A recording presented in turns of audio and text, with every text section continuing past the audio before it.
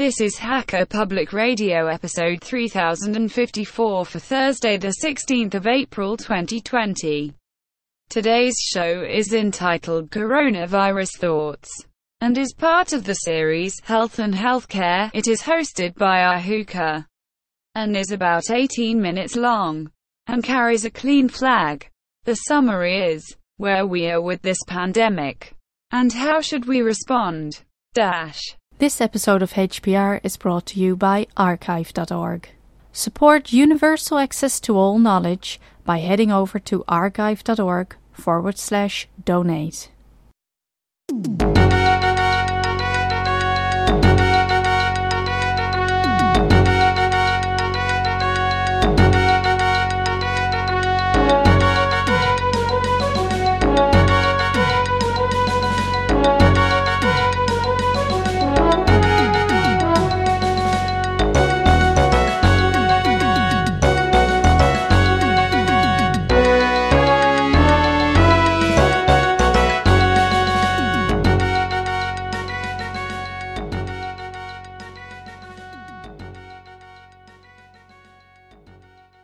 Hello, this is Ahuka, welcoming you to Hacker Public Radio. I'm not going to call this an exciting episode. These times call for something a little different. But what I wanted to do was to put together some thoughts about where we are right now with this coronavirus, based on some of the reading that I've been doing. And, you know, I'm sitting at home maintaining a social distance, so got to do something. I'm going to make a disclaimer first, and I've pointed this out before. I am not a doctor. I am not a research scientist. At the moment, I'm retired. I was once a college professor teaching statistics and research methods. And I think this helps me in some way to interpret the information I receive. But when I want authoritative information, I look to real doctors, the Center for Disease Control, and qualified researchers. And if you want to know more about what I mean by qualified researchers, you might check out my series on interpreting studies. And there'll be links to that. That was 5 episodes I did for Hacker Public Radio that would take you through the whole thing from beginning to end. So links will be in the show notes for that. Now, with the preliminaries out of the way, what do we know?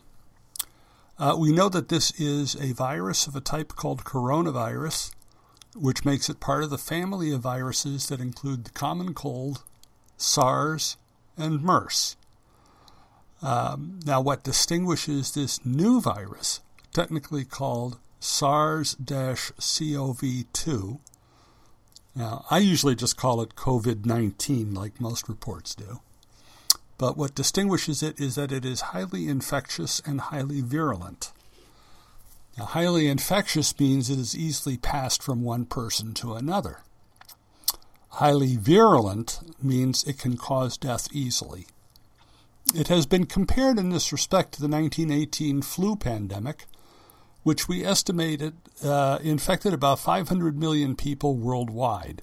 Now, that was about 1/3 of the population at that time. So that would be, if the same proportion holds true, that would be over 2 billion people in 2020. Now, the death toll was anywhere from 20 to 50 million people from this 1918 flu. And that may be a conservative estimate. I've seen estimates go as high as 100 million. Now, why don't we know a precise number? Well, assigning cause of death is not a precise science, and in many parts of the world, particularly in 1918, medical record keeping was not terribly good. But that gives you an idea of what that could be. So we could be talking about, again, keeping the proportion the same, about 200 million people dying if it was the same as 1918. Now, I don't think it's going to be quite that bad because medical science has advanced. All right. So, what can help here? Well, The ultimate answer to this would be a vaccine.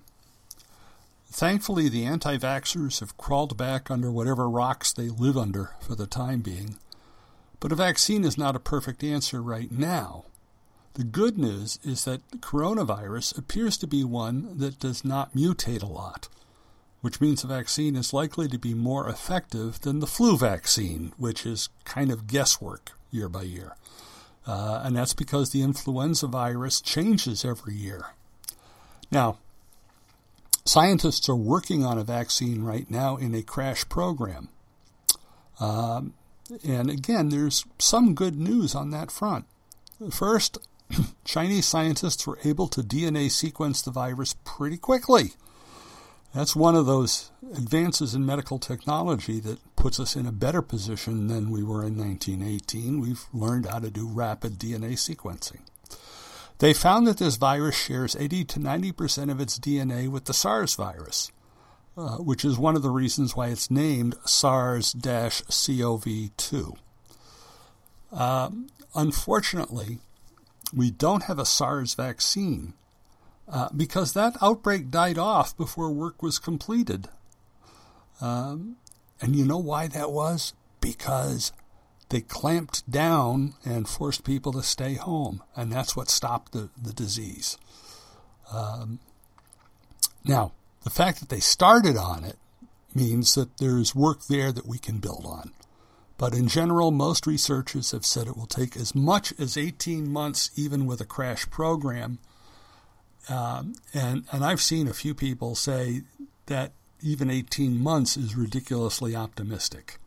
But with the amount of focus on this, I'm willing to be a little bit optimistic on that. Usually, vaccines take a lot longer, generally on the order of a decade or more.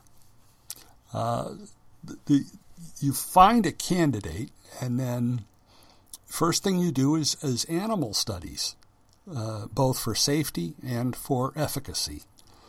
For example, one of the early candidates for a SARS vaccine was actually causing harm to the animals who received it.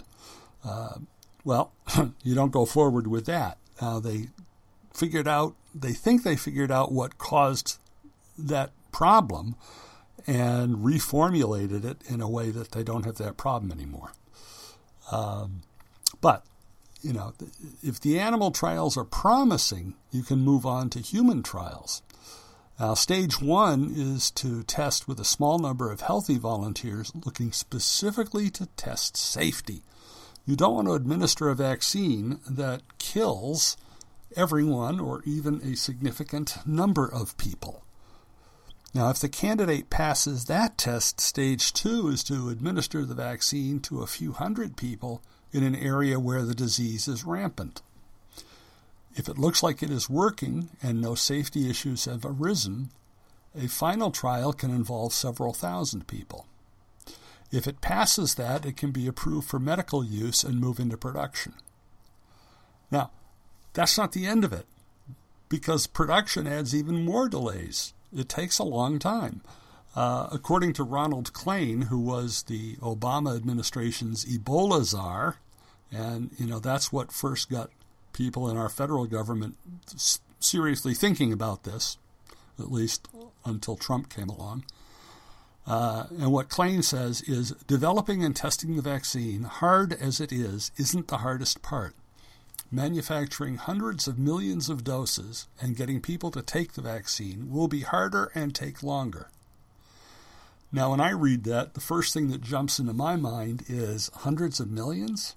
That's just, the population of the United States. Well, if that's all you're concerned with, fine, but I think people all over the world are going to want this.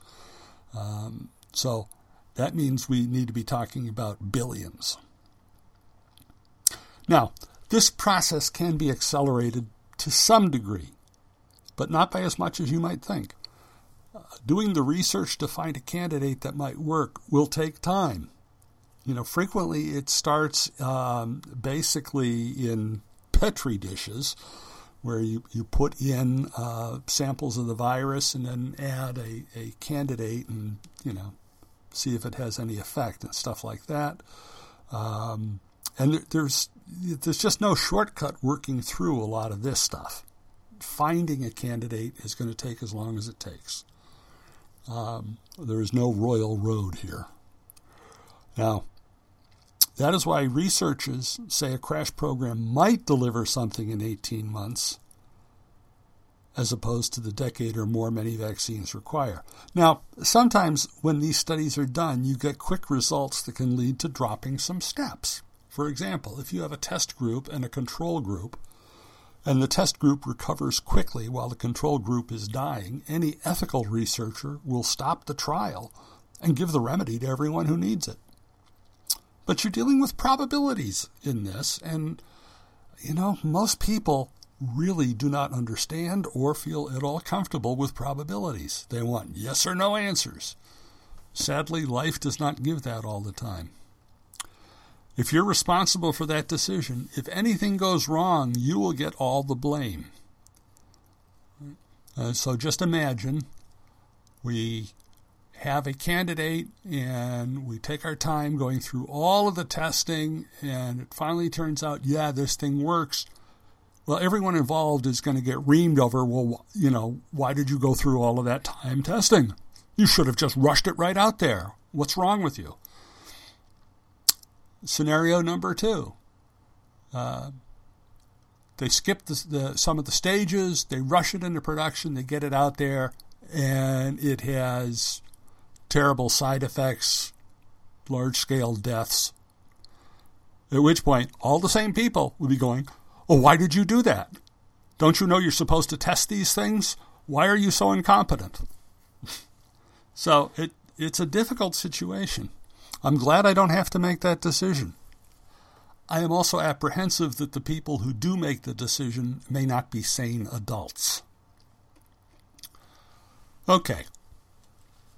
If we wait for the vaccine, what about medicines to cure the infection? Again, there is work being done here. Several different approaches are being studied.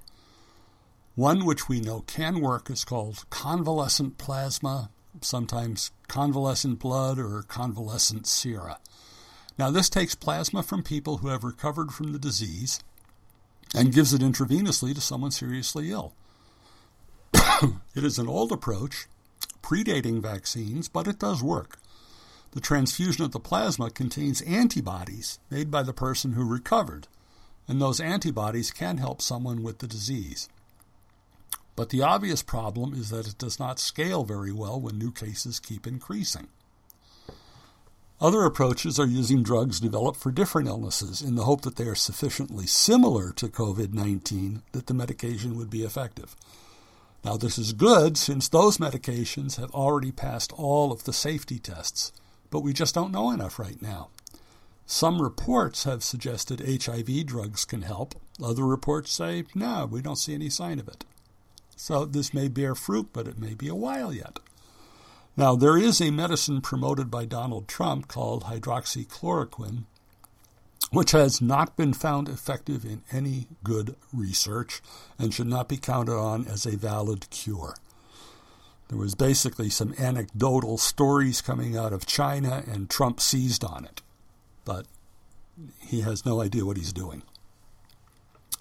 Now that brings us back to the things we know are effective at this point, which is preventing people from passing on the virus by social distancing, in other words, essentially quarantine, and massive testing. If people stay home and do not interact with other people, they cannot pass the disease along, and the outbreak will eventually die off. Now, this will work if done properly. To see this, I'll use an example I pulled from Steve Mirsky of the Scientific American podcast, which requires less than a minute of spreadsheet work, and it uses a reproduction factor R0, which is the average number of people who get infected by each person who has the virus. And the way this works is you do 10 rounds. You start with one person, and then how many people does that person infect, and how many people do those people infect? You go through 10 rounds of that. Now, if the R0 is 1.3, which means on average, each person who is infected will go on to infect 1.3 others. After 10 rounds of infection, you're only up to 14 people. But if the R0 is 2.5, which doesn't seem that much different from 1.3, after 10 rounds, you're up to 9,536 people. Now, that's a big difference. And it has a lot to do with the mathematics of exponential growth. Now, there are two primary factors affecting R0. One is the inherent infectiousness of the virus. And we already know this is a very infectious virus, and that is a factor completely out of our control. The other factor is how many people each person interacts with, and that is what we're trying to reduce through social distancing. Now, testing is still important, even at this stage, because it does several good things.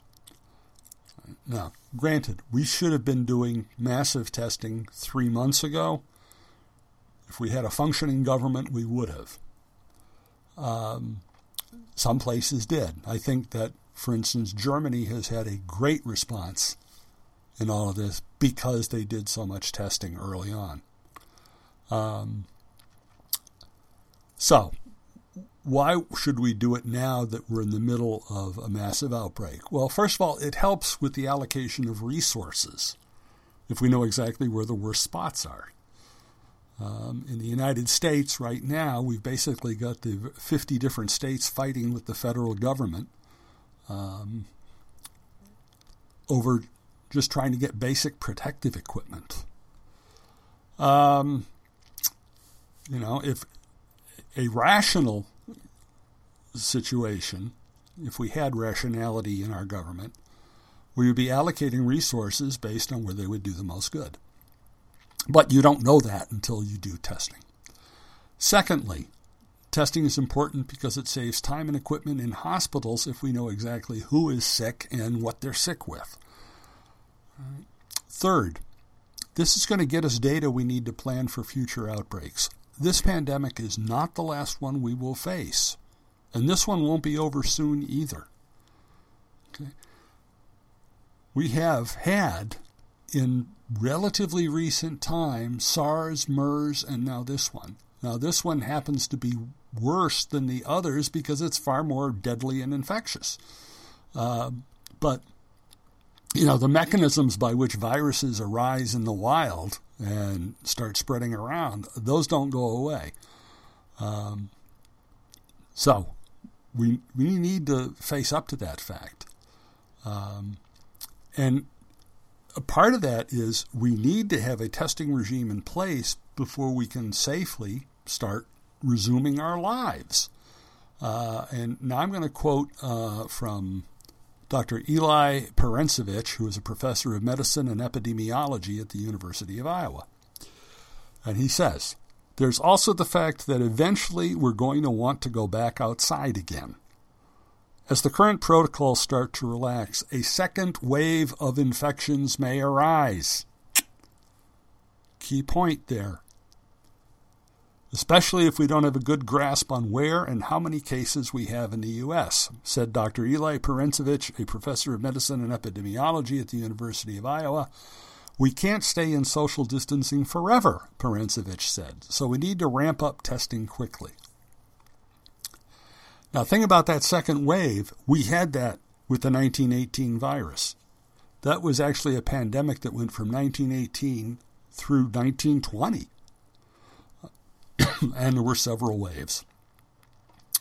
So, the bottom line is that a vaccine is most likely 18 months away. Medicines may be months away. And right now, the best thing we can do as individuals is to isolate. So, this is Ahuka for Hacker Public Radio. I want to sign off by reminding everyone to just stay home. Bye-bye.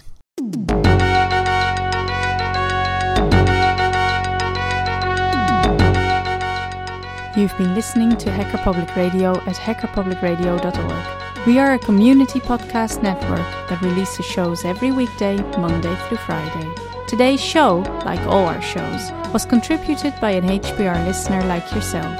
If you ever thought of recording a podcast, then click on our contribute link to find out how easy it really is.